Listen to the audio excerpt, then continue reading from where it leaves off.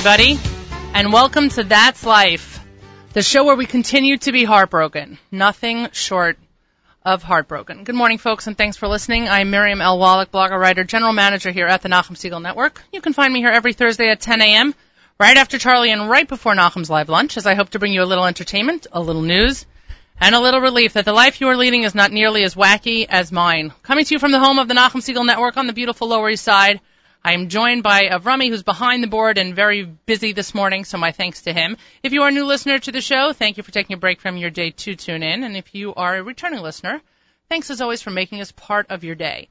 If Miriam L. Wallach once a week is just not enough for you, friend me on Facebook, send me an invite on LinkedIn. You can also shoot me an email, miriam@nachumsegal.com.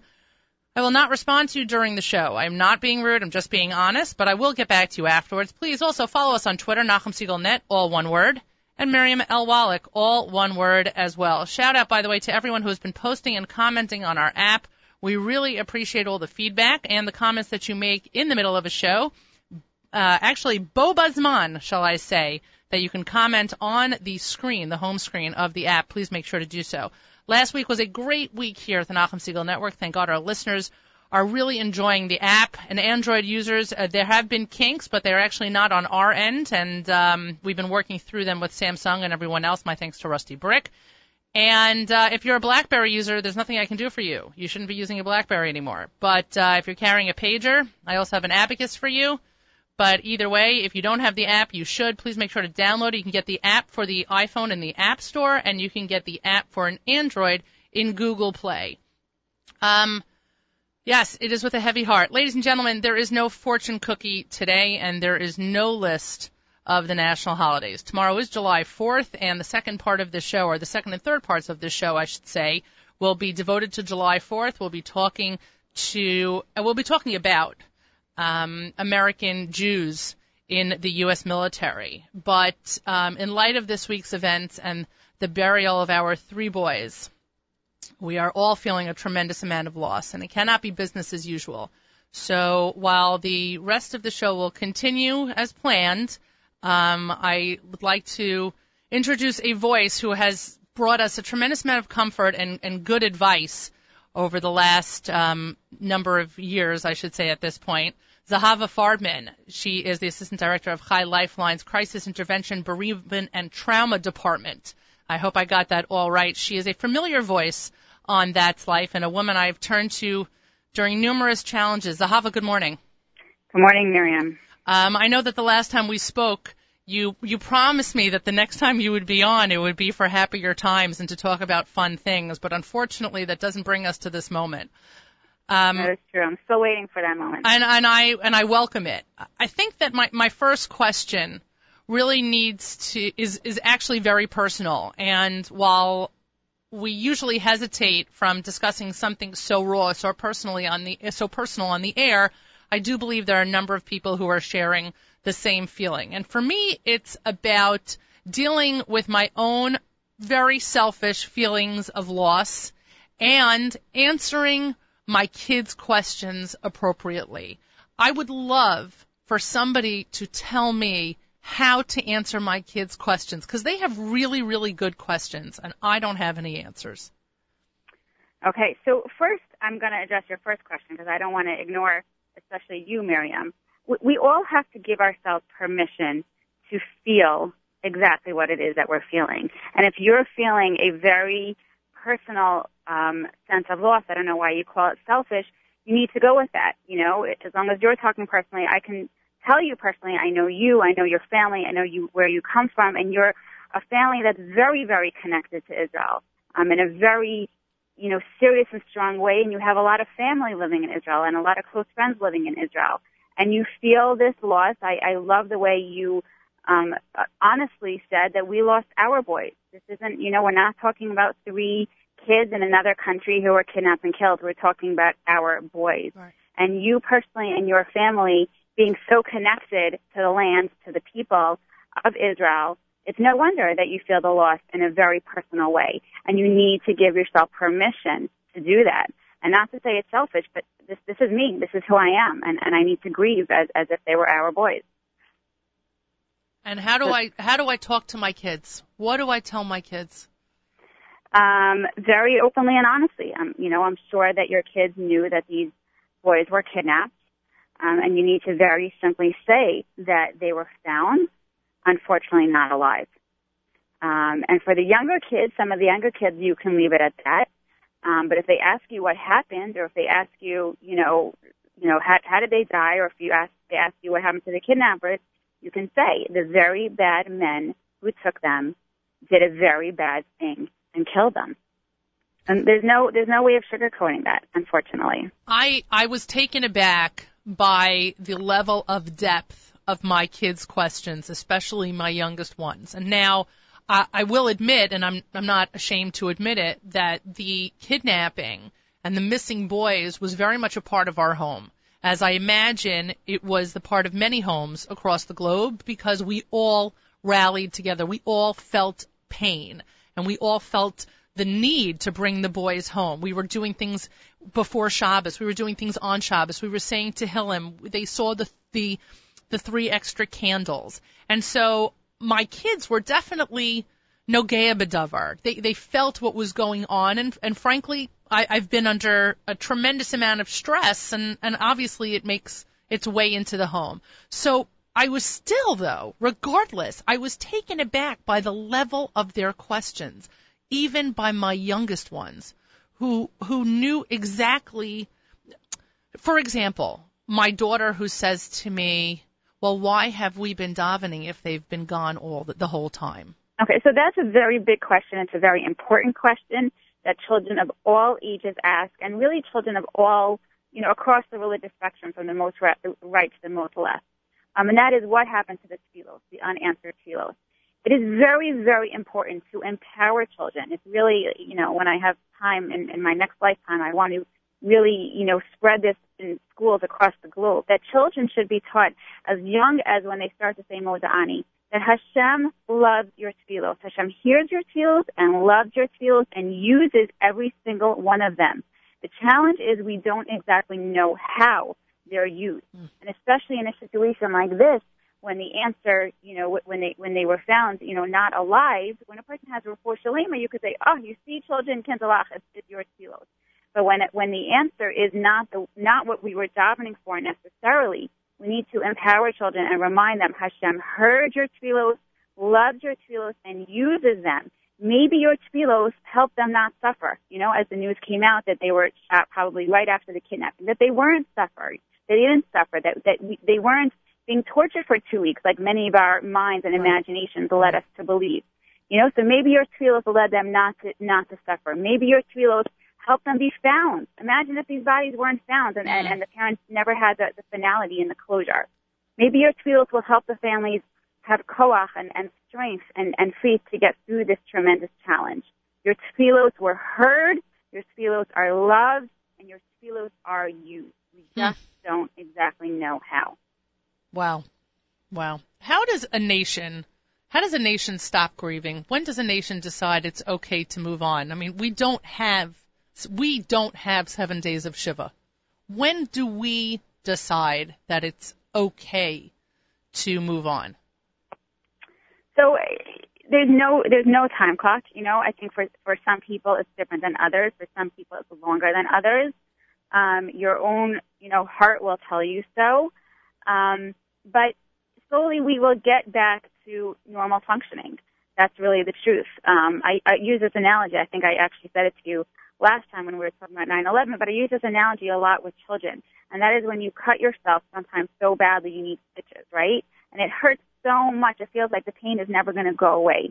But what happens, the gift of Hashem is that every day the pain gets a little bit less and a little bit less and a little bit less until you wake up one day and say, you know what? It doesn't hurt anymore. But you look at your hand and you have a scar from the stitches. This experience, I believe, will stay with us always. We will always remember our 3 boys. We will always remember the pain and the sorrow of these last 2 weeks. But at some point, it's going to stop hurting as much as it does today.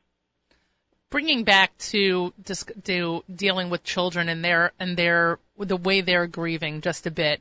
One thing also that I noticed amongst my kids who span different ages and different genders is that everyone is really coping or mourning in very different ways. And sometimes I wonder whether someone's lack of mourning or I don't know what the right way is, but I guess the best way to put it is lack of mourning or lack of depth almost is something to note, something to point out, or something to leave alone. So again, it depends, on the family situation. And like I said to you, your family is very, very connected to our sister Al, and you brought these 3 boys into your home, and probably your children will express it more than another family who, it wasn't a part of their everyday lives as much as others. That's number one. And number two, we have to remember that every child and every adult will react differently according to their own personalities. I get calls from parents a lot, my child isn't talking about the tragedy. How come he's not talking about the tragedy? And I say, well, prior to this tragedy, when your child went through a difficult experience, how did he or she react? And, oh, yeah, well, you know what? He's not a big talker on a good day. So then he's not going to be a big talker now. So children who can talk and who can express themselves, obviously that's the easiest. But children who don't, what we need to do as parents is find other ways to help them express themselves and what they do best and what they like and what they're interested in. I had another mother call me and say, since this tragedy, my kid is just downstairs in the basement banging on his guitar. I said, okay, prior to this tragedy, what did your kid do when he felt upset or sad about something?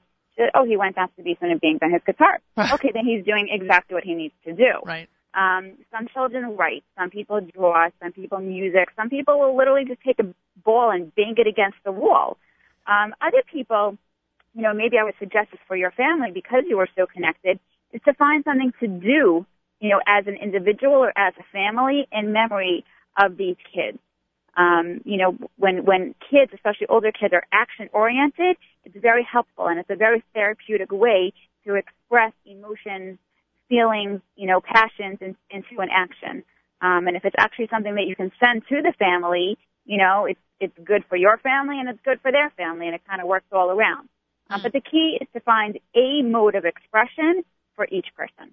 That's an incredible idea. And when you talk about a mode of expression, we're not, and I particularly appreciate the family concept because it gives the family an opportunity to have the group discussions, to mourn together, to be proactive together, or just active together. I guess proactive is not appropriate here, but at least active together, and give a safe forum, a safe place for everyone to express themselves to whatever degree they need. Exactly, and it also gives the parents some semblance of control over helping each child express themselves. Because if you choose a family project to do together, the family can give each child a job, first of all, according to their age level, but second of all, according to their personality and their mode of expression. You know what I'm saying? You can give one kid, a creative outlet. You can give another kid, a writing job. You can give another kid, talking about what they're doing. Really specifying roles for each child, in the context of this family project, which is, again, therapeutic for everybody. At what point should a parent be concerned if that child, his or her child, is not moving on? So I always use the shloshim as a marker.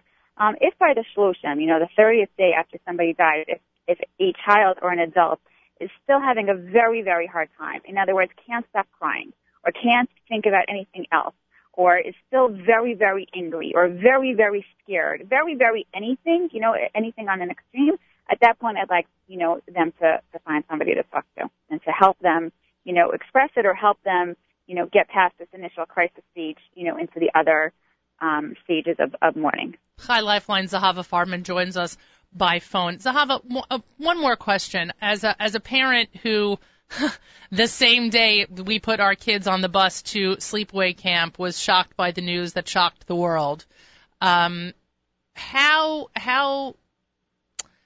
do we cope with the need or the irrational need to go up to camp to hug our kids? So it's certainly not an irrational need. Hugging our children, keeping them, close to us, is really our security and it's really our, an expression of for us as parents is just holding our children close. We have to first of all, just believe that they're safe. You know, we have to have that emunah that Hashem will take care of them. And we also have to believe, I believe very strongly, that each person is in the place, exactly the place where Hashem wants them to be. And our children are in camp, and that's where they are meant to be. That's where Hashem wants them to be. You know, they are meant to have a wonderful summer. They are meant to be children in a safe, secure, you know, loving environment. They are meant to express their energies and their passions. And, you know, some children thrive in camp, you know, more than they can thrive in school.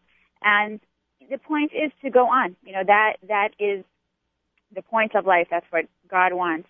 You know, I think actually I told you this also last time, that we're called Yehudim after Yehuda because he had the strength after his brother was supposedly killed to go and look for a wife. We know that there are a lot of lows and highs for us as individuals, as families, as a nation, and to believe in ourselves and our children that we have the strength, and obviously to have the emunah in Hashem that he's going to take us from the lows to the highs. And we are certainly in a tremendous low as a nation. And God willing, what can I tell you? We need to look forward to a lot of highs. I apologize. I'm going to get one more question in. I was on the phone with a friend of mine who lives in Yerushalayim after the funeral, and we were discussing the fact that we are constantly checking Facebook these days. And right now, it's not about new news. It's about connecting.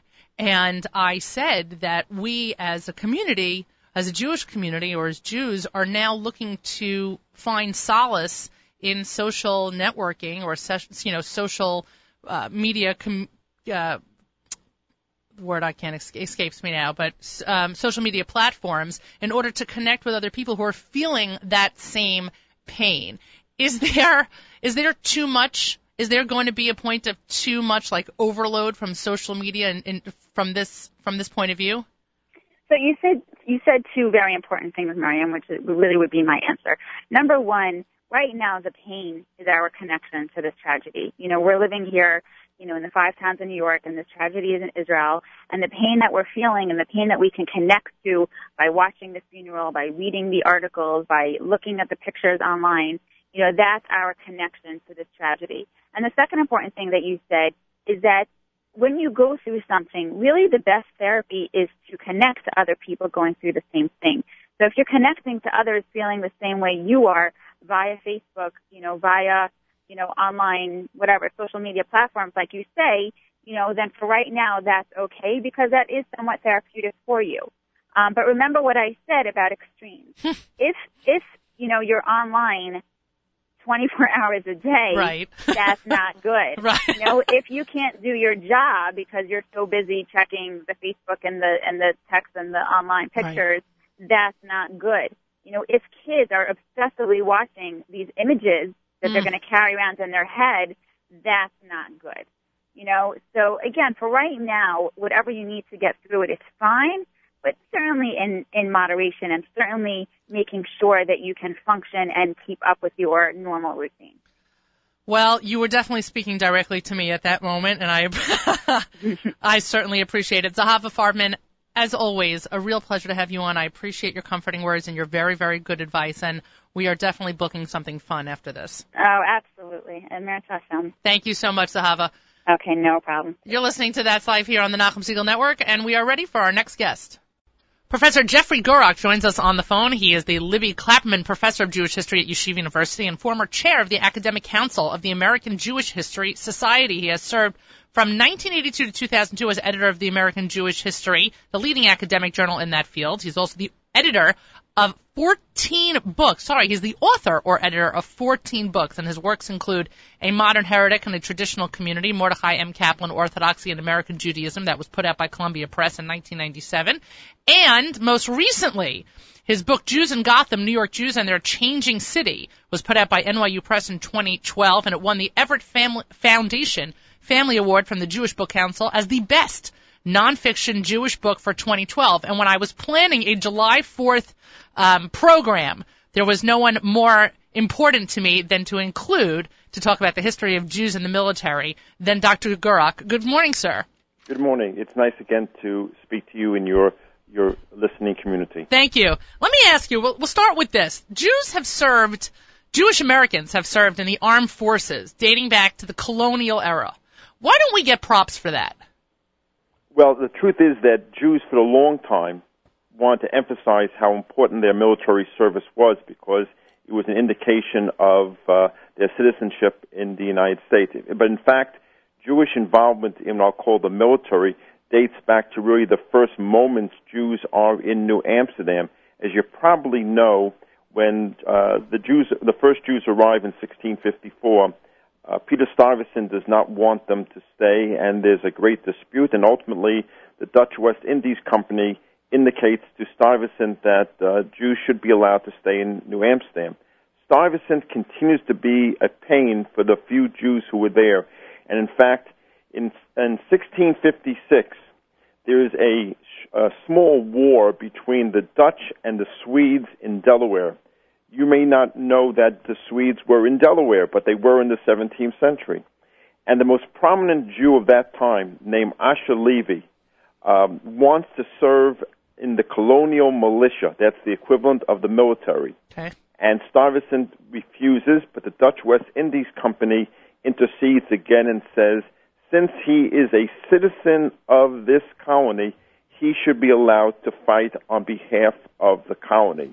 At that point in time, it was the only instance in the entire world where a Jew was allowed to serve in a militia. Now they had served, by the way, a few years earlier in Brazil when the Dutch controlled Brazil, but the Jews in Amsterdam had not received the right to serve in the military, and yet in this colonial outpost, Jews from almost the very start have the right to, it's a great right, by the way, Miriam, to serve in the military. Absolutely. And I should also tell you that the significance of military activity is what we call a community-defining situation. In other words, if you're allowed to fight for your community, it is a great statement of your equality and citizenship within that environment. So one of the hallmarks of the American Jewish experience is that from the very start, from the 17th century,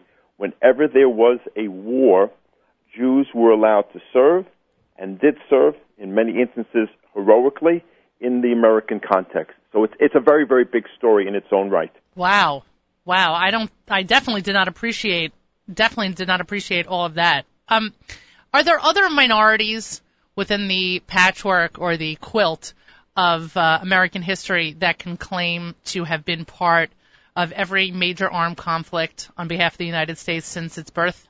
Well, it's a very good question. And the answer is all minorities, with the exception of African Americans, until the 1950s, served with distinction along with everyone else in the military. You know, we've spoken previously about one of my books and one of my interests. I know it's one of your interests about Jews, Judaism, and sports. Okay?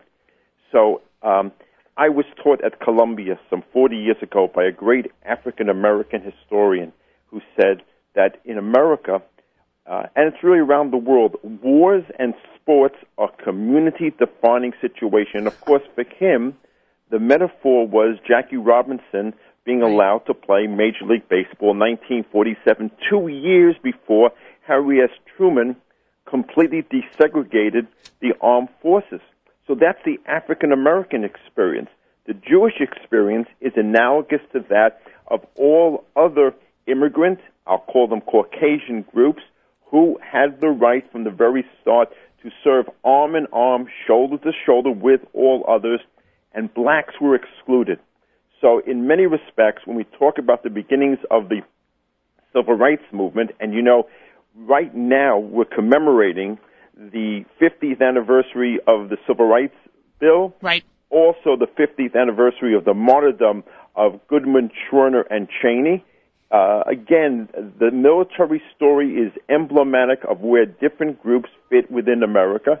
And fortunately for us, Jews have been allowed to fight in militias, in armies, in all our American battles as equals. It's a great story. Wow. I definitely did not appreciate that either. I would have also thought, from either a baseless thought or a very based thought with something with that has legs, that Jews would have would not have been accepted so readily since the beginning, and more so would have faced a tremendous amount of anti-Semitism as being part of the military. Well, there are instances of anti-Semitism. There are some instances in terms of Jews rising to the highest ranks of the military, although I must tell you, although I do not remember his name, a Jew was a member of the first graduating class of West Point. No way. I think there are only a handful of graduates, and a Jew was among that. So in terms of anti-Semitism, yeah, there could have been some sort of social anti-Semitism in terms of rising up in the ranks. And I'll say something else. In the culture of the barracks, you might hear all sorts of anti-Jewish statements or anti-Italian statements, etc. But to take my metaphor even further, these negative things can be said about Jews by other soldiers in the barracks, but at least Jews are in the barracks. African Americans are segregated. Right. It's part of the very different experience of that group as opposed to the Jews in the United States. Has that been a unifying moment for Jews and blacks in the military, that kind of association of the minority, that kind of appreciation of, I know where you're coming from? Has that been, for lack of a better term, a bonding moment? No. Jews bond with other whites in the military. The African-American experience is very, very different. It isn't as if Jews who are in are saying, let's open our arms and bring blacks in.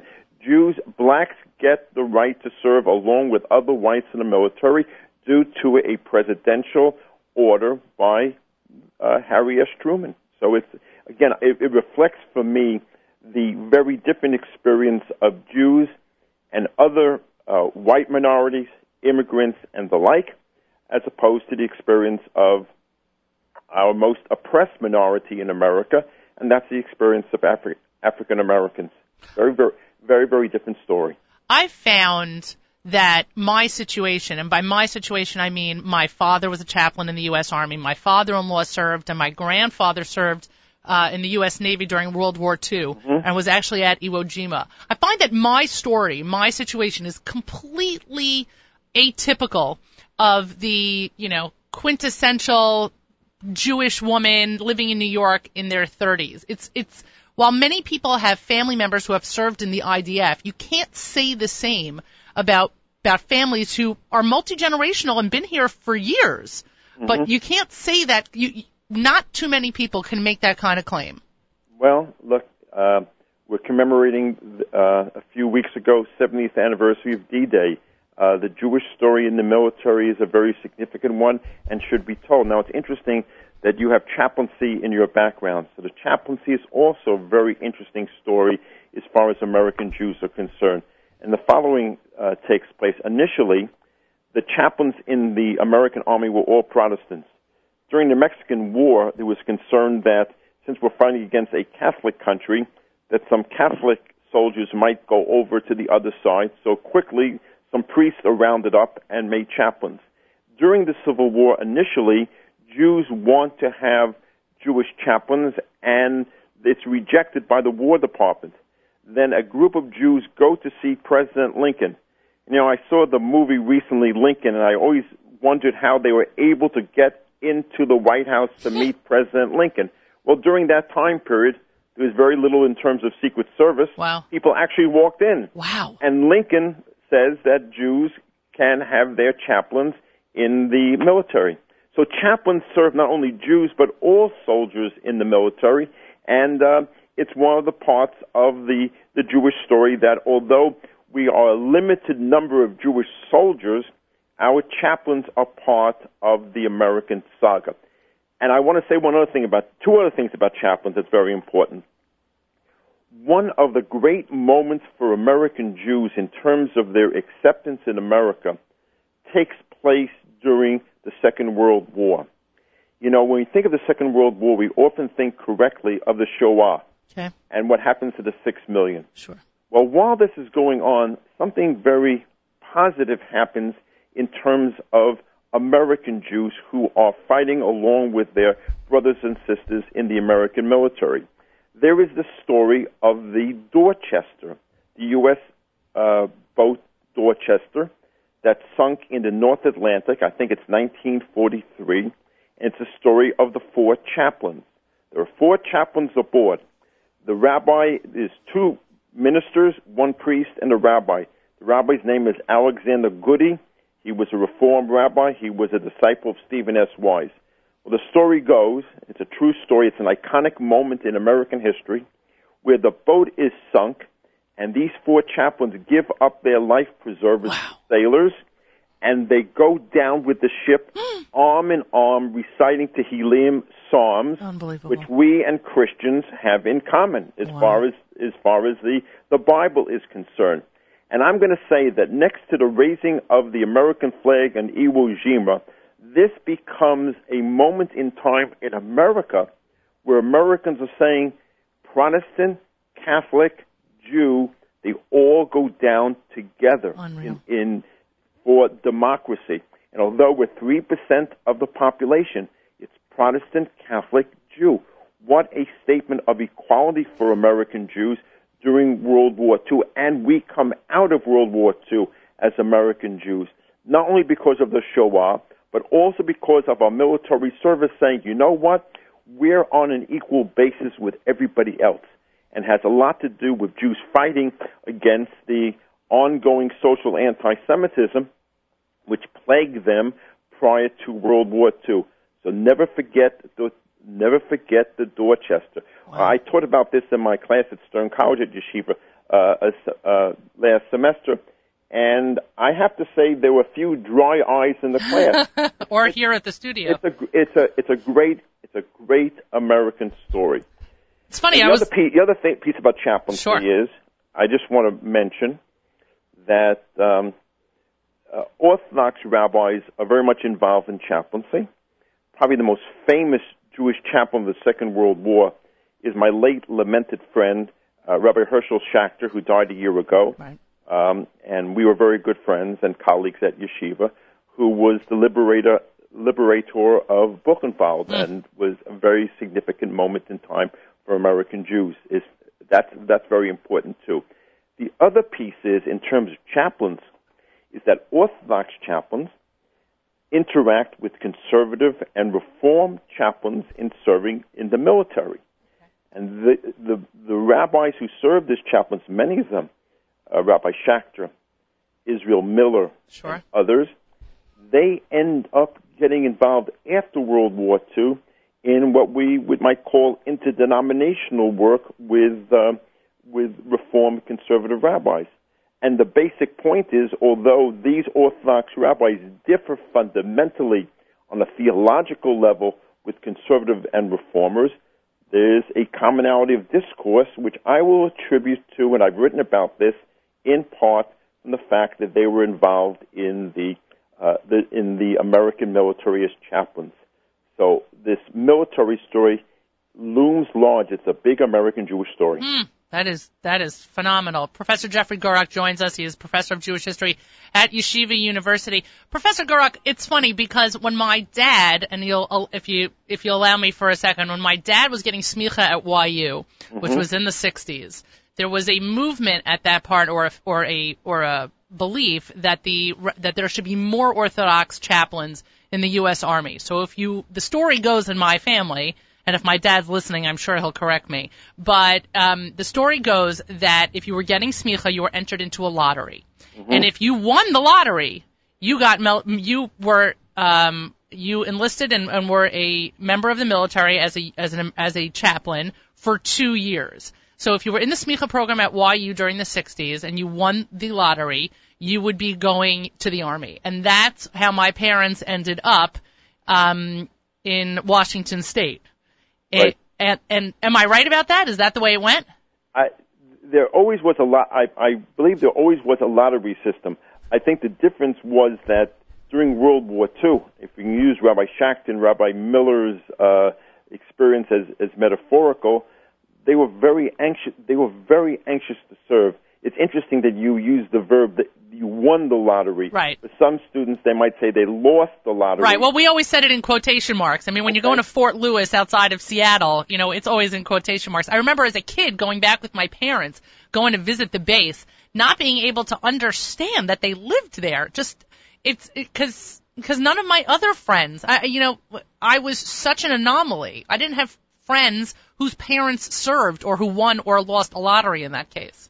Right. Well, look, the wars of the 1960s, the Vietnam War, Sure. is a very, very different war, and there are a variety of Jewish attitudes and Orthodox Jewish attitudes towards service, towards involvement in that war, and chaplaincy reflects that sort of situation. So it's a very, very different war. You mentioned D-Day a little while ago, and somebody I know who recently went to Normandy, who's a Jew by birth and very traditional, but is not an Orthodox Jew and considers herself not as devout as others, said to me that she was surprised by how many Stars of David, by how many Magen Davids she saw at Normandy, reflecting the number of Jewish lives who were lost. And obviously in comparison to the number of crosses that were there, they are far fewer. But nevertheless, she was impressed by even just how many she saw there. Is that a common misconception, that people just don't appreciate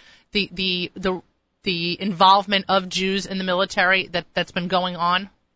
Well, perhaps our contemporary generation, which going back to the Vietnam War, where Jews were prominent as anti-war protesters. And in yeshiva's history, yeshiva was divided as much as any other community over Vietnam War. Forget about the fact that there's almost unanimity of interest and support for the good war, and that's World War II. And although if you're drafted, you don't choose whether to go to fight the Japanese or the Germans, Jews would have preferred to fight against the Nazis in the European theater. But I have to comment about Normandy. For my 60th birthday, my wife took me on a trip to Normandy. I always wanted to see the battlefields. Wow. So several comments. First of all, the fact that our American guys crawled the equivalent of 3 football fields to fight the Germans on Omaha Beach is just remarkable. Yeah. Secondly, a good Jew named Steven Spielberg in his movie Private Ryan, pans the venue of the great cemetery overlooking Omaha Beach. And being a good Jew, he was sure to focus not only on the crosses, but also on the Stars of David.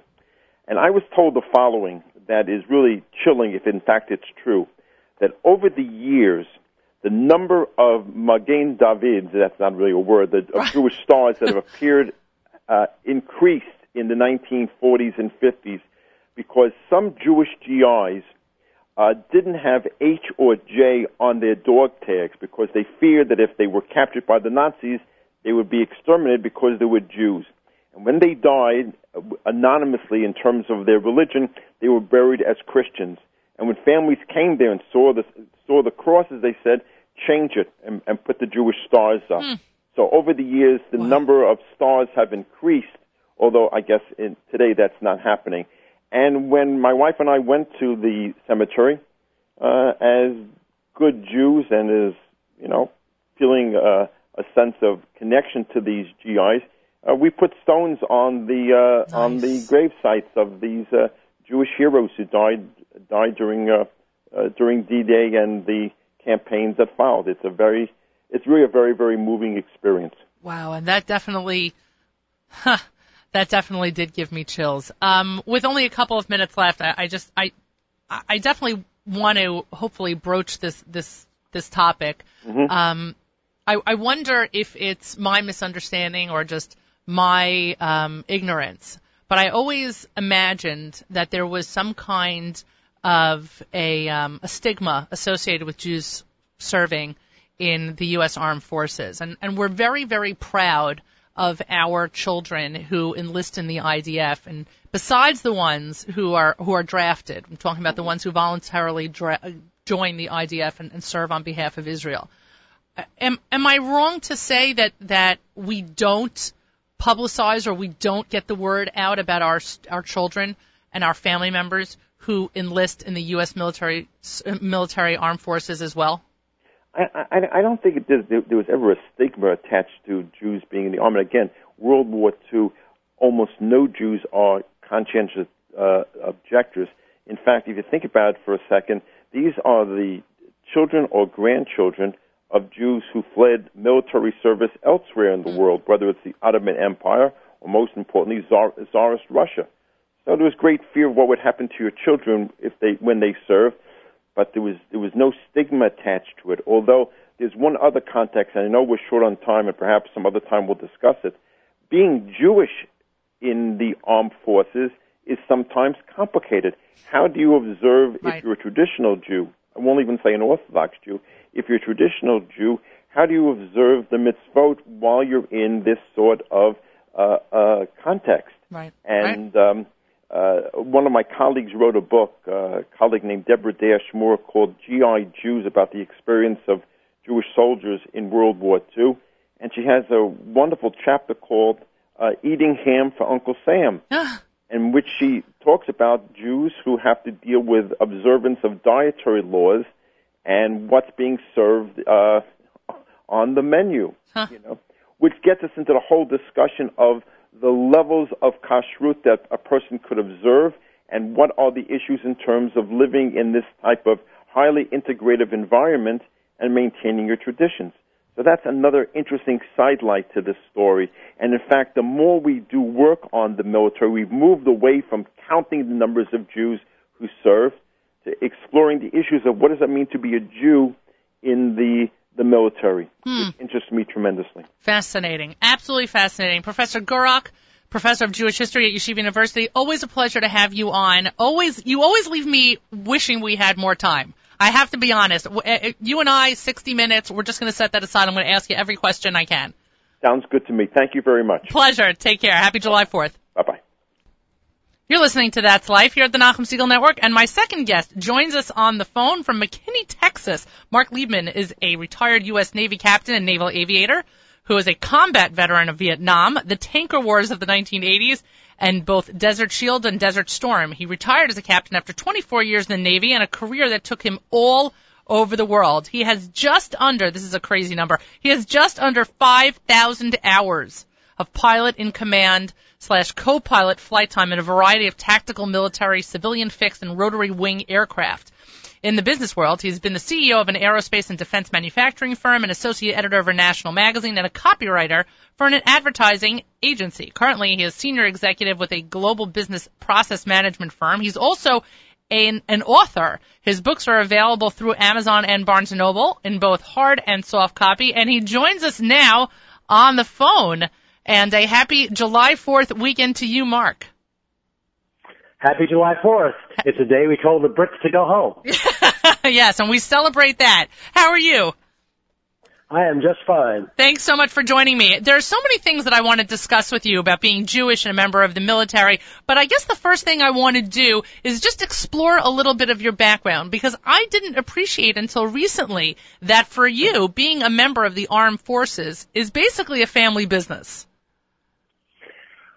It is, and it's kind of an unusual way. My father was a career Air Force officer, flew missions during World War II, and then stayed in the Air Force through the Berlin Airlift, the Korean War, and actually the Vietnam War. They did not participate in the Vietnam War. And then if you go back one generation back before that, my grandfather on my mother's side was a doctor and a physician in the U.S. Army, actually prior to World War I, and then he was in the Army throughout World War I, and then went back into private practice. And then on this side of the generation, my son is a naval aviator, flew F-18s in Enduring Freedom and Iraqi Freedom. Wow. And so he is is a rare oddity in what's known as a third-generation military aviator. That's incredible. There must be a tremendous amount of pride in that. Yes, there is, but there's also a bit of angst because I know what he's facing having flown in combat, and my wife once told me that I can replace husbands pretty easily, sons I can't. It's funny that you mentioned that, because that was something that was going through my head before, was whether or not it's either a comfort or more difficult, being the fact that you know exactly what your son is going through, and so you understand his situation and the difficulties that he's obviously facing and the challenges that he's facing, and whether or not that's a good thing or a bad thing. But I guess you answered that pretty quickly. Well, in reality, it's a good thing because my father did a lot of things for me, and I did a lot of the same things for my son. And one of the most important things about it is you have to sit down and talk with him and get him to talk, not only prior to his deployment and entering combat, but more importantly when he comes back. And because then you can get out and dig into the things that are important. And as my father told me, if you're not scared, Mark?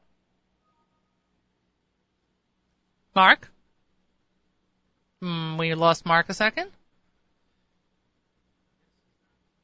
All right. I'm here. Oh, there you are. Hey, okay, there you are. All right, there's something wrong with the line. That's all right. We'll pick it up. You were saying, as your father told you. Yeah, my father told me just before I left for Vietnam, he says, look, he said, if you're not scared when you go out to the airplane, or in my case, the helicopter, on a mission, then you don't know what you're getting into, and you're in a danger to everybody else, and you need to find another line of work. Wow.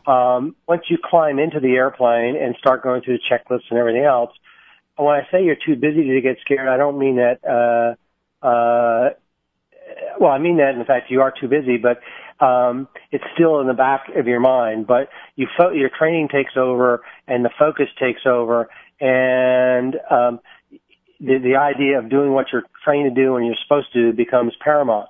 Then when you get back, if it's an ugly mission, you took a lot of fire, then you really are scared because you realize what you just survived.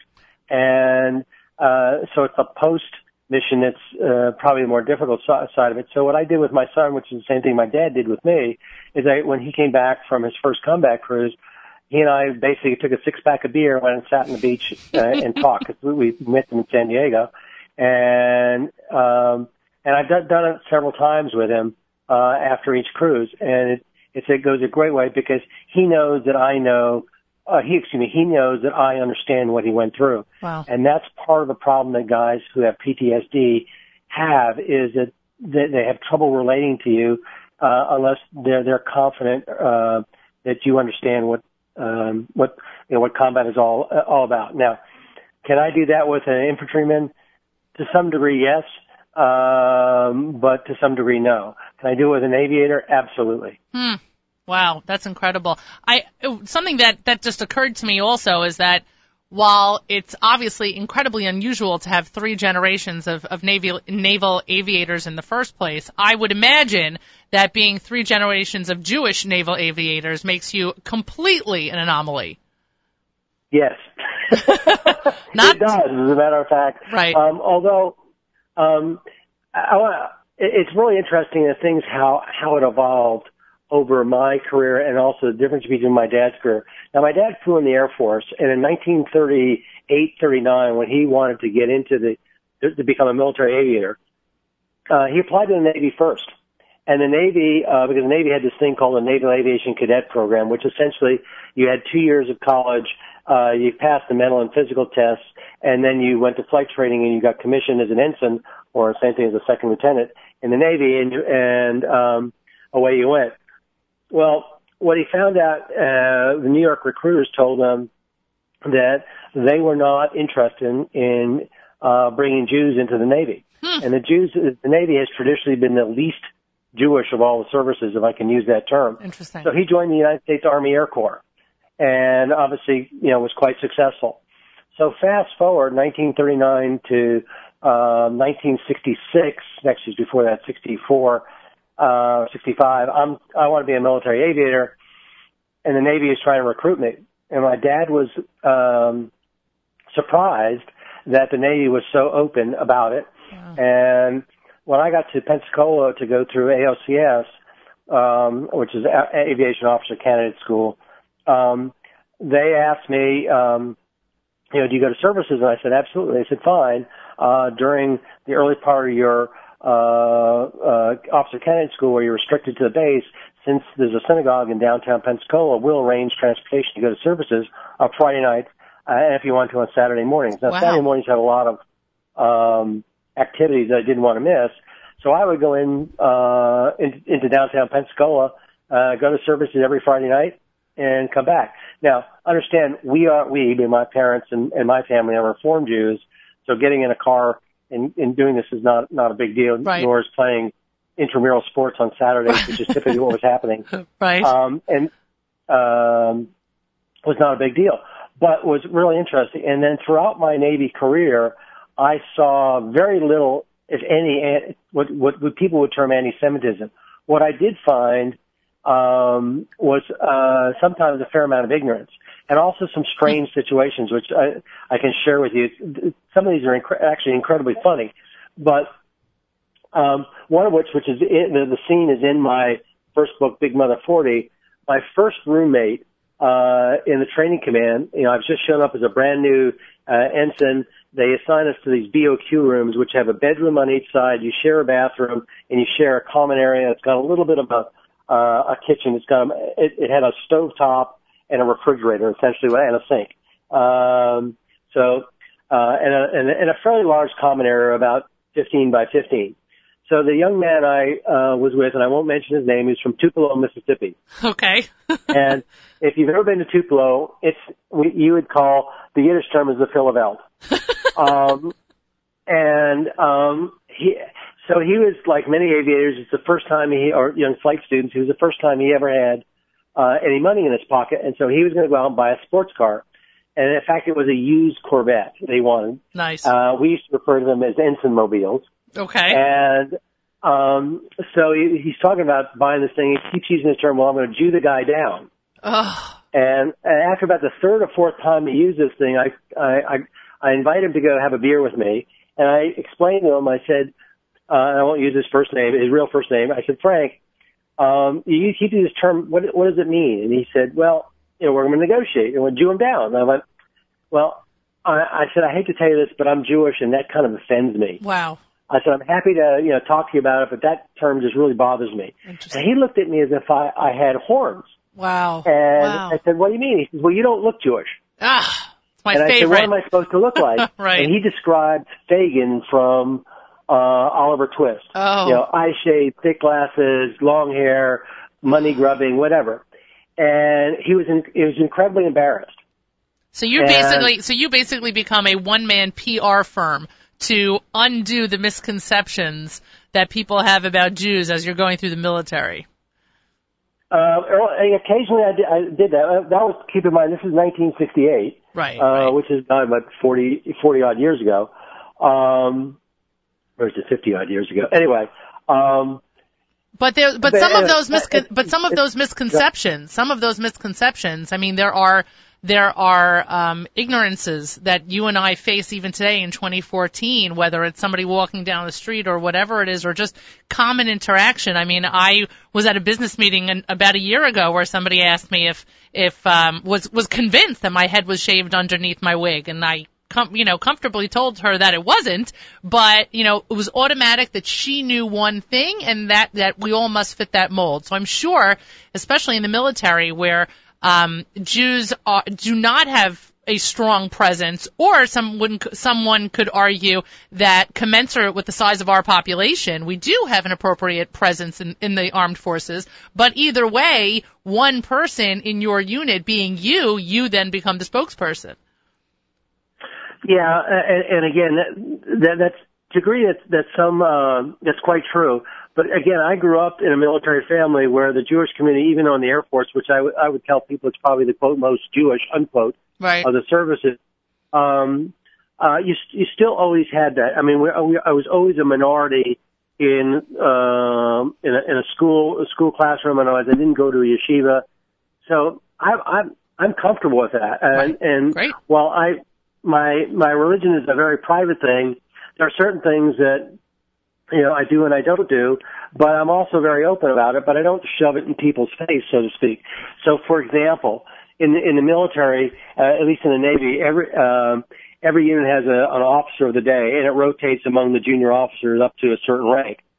And so what I would do when I would check into a unit is I would volunteer to take the duty, as it was known, on Christmas Day and on Easter Sunday. Right. And in return, I wanted Rosh Hashanah and Yom Kippur off, absolutely, and the first night of Passover. And so the senior OSH officer who makes out that schedule would basically say to me, I said, okay, I make it out 2 months or a month in advance. When you get to that point, just come see me and I'll make sure, that month you don't have it those days. And I never heard anything about it. And the Christian guys were great because they didn't have to worry about having a duty Christmas Eve and Christmas Day and on Easter Sunday. Right. And it worked just fine. But what was also really interesting is when you deploy, and I'll make another interesting a comment about this in a second in terms of who you wind up living with. When you deploy, they have chaplains. It could be a Catholic chaplain on the ship. Right. It could be a Protestant chaplain of some flavor. It's rarely a rabbi. One of those two. And invariably, the senior Jewish officer present is responsible for, or the senior Jewish member on the ship is responsible for coordinating services for Yom Kippur, Rosh Hashanah, Seder, and everything else like this. Got it.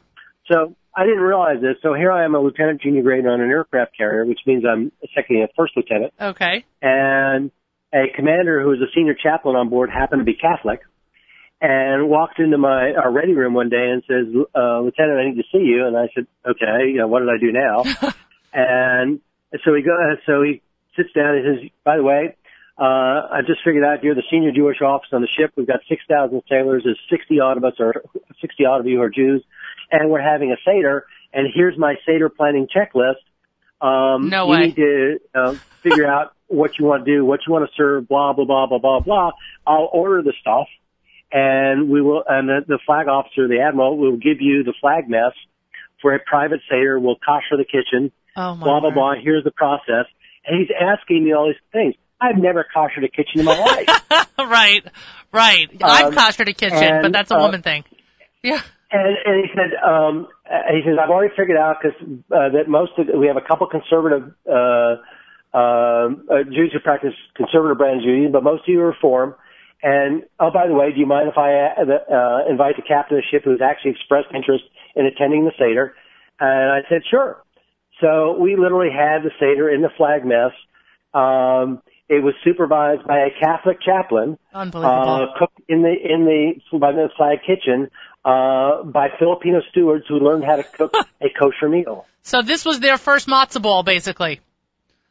Actually, as it turned out, the senior steward in the flag mess, one of his friends happened to be married to, had some Jewish friends, and he'd been to a Seder before, so he at least had a clue. Amazing. What do you? And that's what we did. And so and behind the scenes, the chaplain arranged for everybody to get relieved.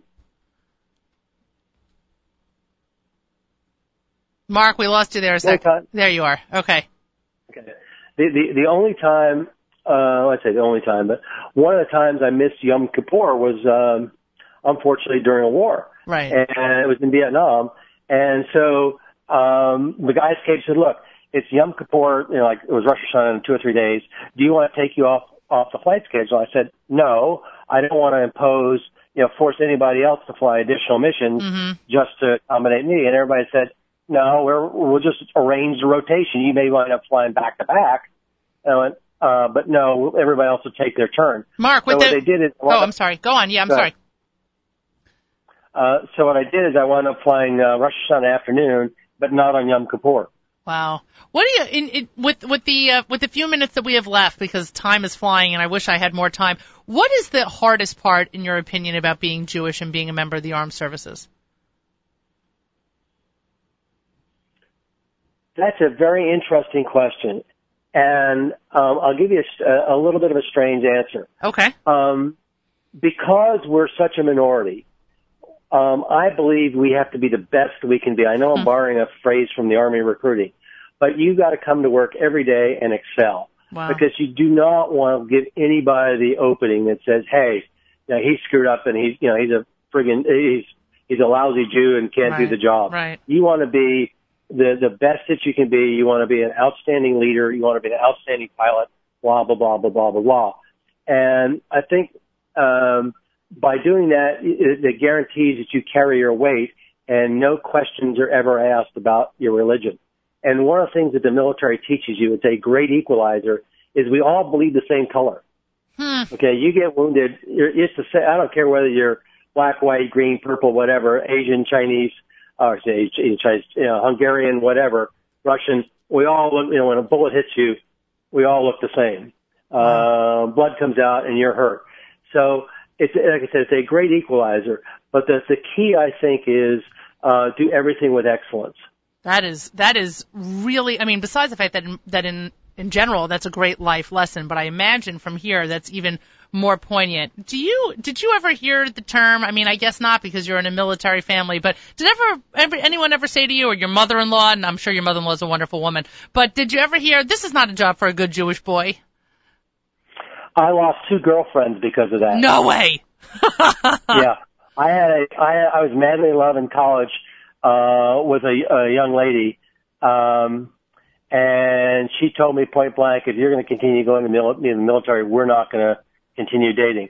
And then the second one happens to be, I won't mention their names because it's a well-known family who have stores named after them. Oh, really? And her father, told me, he said, yeah, it's okay if you go in the military, if you marry my daughter, but when after your commitment is up, you need to come work for the family. Oh. And I looked at him and I said, as long as there's airplanes in it, I'm okay with that. So anyway, yes, I've had that happen several times. That's interesting. And so I guess your wife knew what she was getting into. Sort of, but I think she learned a lot over time. So and what about your son? Is your son married? Yes. And what does your 4 children. What does your daughter-in-law think?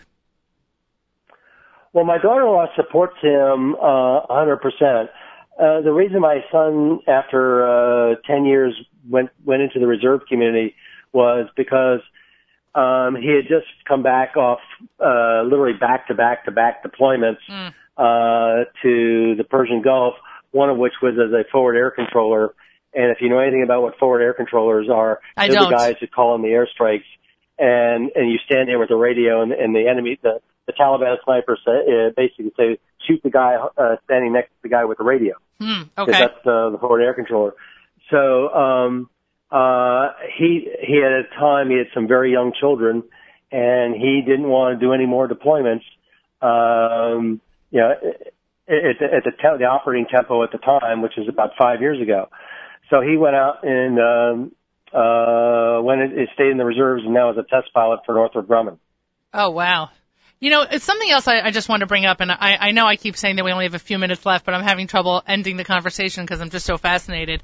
We think about Jews in the military and Jews in the U.S. Armed Forces, and not too many names come to mind. Not too many names stick out in your head, and Chaim Solomon was a Jew who helped Washington in the Continental Army, and he helped fund that, and that's a famous story. And then there are the 3 famous Jews, including Albert Einstein, who were behind the Manhattan Project or very much involved in the Manhattan Project. But I like to think of Jewish involvement in the military as beyond brains and bucks. So are there Jewish military role models that you think of, heroes that come to mind that you refer to for yourself? Actually, yes, and there's hundreds. I won't say hundreds like in 500 and 600, wow. But I would say there's several hundred. Let me give you some quick examples. At the United States Naval Academy, there are 3 buildings named after Jews. One is Uriah P. Levy, sure. The other is Howard Mickelson, and the other is Hyman Rickover. Okay. Levy, everybody knows about Rickover in the nuclear Navy, but Uriah P. Levy had one of the greatest, or some of the greatest impact on the United States Navy. One of the things that he did was he ended what we would refer to as corporal punishment, flogging, right. Which is a thing that we inherited from the Royal Navy. But he also created what we would now call a meritocracy in the promotion system. Now, it's not the same as what he did, but he started that. And he was also the commandant of the Naval Academy. I'll give you another one that people aren't aware of. Okay. the backseater during Vietnam for two of the Air Force pilots who eventually became aces was a guy by the name of Jeff Feinstein from New York. He was involved in 6 kills. The commandant of the Marine Corps, I can't remember what number commandant, guy by the name of David Marcus, became a 4-star general. I mean, and became the assistant commandant of the Marine Corps. There are hundreds of these kinds of examples. Let me give you another interesting fun fact. There's I don't have the exact total because they just added some people to the rolls, but there are roughly 3,750 medals of honor awarded to U.S. citizens since the medal was created during the Civil War. Traditionally, Jews have been less than half of 1% of the total population of the military. It's skewed in World War II and a little bit in World War I, but it typically stays around 0.5%. We have won almost 1% of the medals of honor. Wow. That's an astounding thing. Incredible. The only other ethnic, quote, ethnic group that is significant is the Hispanic community, and they are actually, after the white Anglo-Saxons, the largest group of people who have won the Medal of Honor. So my point is that Jews have contributed on the combat roles. In fact, another fun fact, the most senior officer killed in the European theater during World War II was Maury Rose. Nice Jewish boy. He was a major general, 2-star general. Incredible. Incredible. And he was the second most senior guy because Simon Bolivar was killed in Okinawa, was the only 3-star that was killed. But you go through things. There have been some interesting stories like Martin Tibor, who it took him 3 years to get into the Army, just in time for Korea, and then wins the Medal of Honor. Wow. And he was a survivor of a concentration camp. Oh, wow. And he was also a POW during Korea. And he will tell you that it was worth every minute of it. Well, because he became an American citizen after it. Well, there's clearly much to be proud of, and this July 4th weekend, on behalf of all of us who are safe as a result of you and your fellow officers and your son and your father and everyone else, we thank you for your service, and I thank you for spending the time with us today. Thank you. Have a great day. Thanks. You too, Mark. Take care. Happy holidays. You too. Happy July 4th. You've been listening to That's Life here on the Nachum Segal Network. I'm Miriam L. Wallach. Thank you for making us part of your day. Let's go through the lineup for the rest of the day so you know what to expect and what not to miss. We have a full afternoon of programming right after That's Life. The live lunch today is hosted by Avrami from 11-something till 1 p.m., after which the Stunt Show, hosted by Mark Zomick, starts at 1 with highlighting the word Achenu and the different ways it is captured in song. And then starting at 2 p.m., it's Throwback Thursday, encoring JM in the AM from years past, Homeward Bound with Yigal Segal, encores at 4:30, By the Book, hosted by Nachum, encores at 5 p.m., and then Michael Fragan's Spin Class at 6 p.m., Charlie Bernhout at 7, wrapping up the lineup, and tune in all day long. Join Nachum tomorrow morning from 6 to 9 as he hosts JM in the AM live here on the stream, NachumSegal.com, JMintheAM.org. And don't miss the weekly update with Malcolm at 7:40, and Malcolm is in Israel this week. And, of course, Naomi and Table for 2 tomorrow morning. An updated 2014 schedule is on our website, NachumSegal.com. Click on the network schedule. Today I leave you with a song I played over and over again in the studio after I finished watching the funeral for our 3 young, beloved, and very heroic boys. It is Throwback Thursday here, and I'm going to be playing Miami Boys Choir, B'siyata D'Shmaya. Never will we be alone. With his help, we can stand on our own. Jonathan Pillay, you sound as great as ever. Happy July 4th, everyone. Stay safe. That's life, everybody. Bye, guys.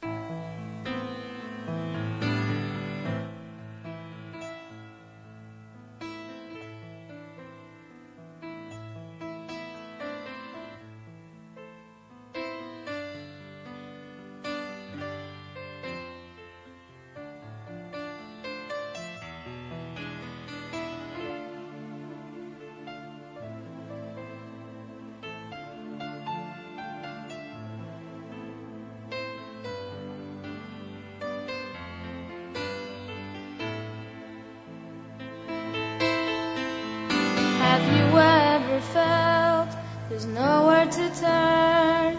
Things seem confused knows no one's concerned. The times we live in are oh so dark. Little faith, though, lights a spark. Clears our vision, eases pain. Hope arises again. Hope arises again.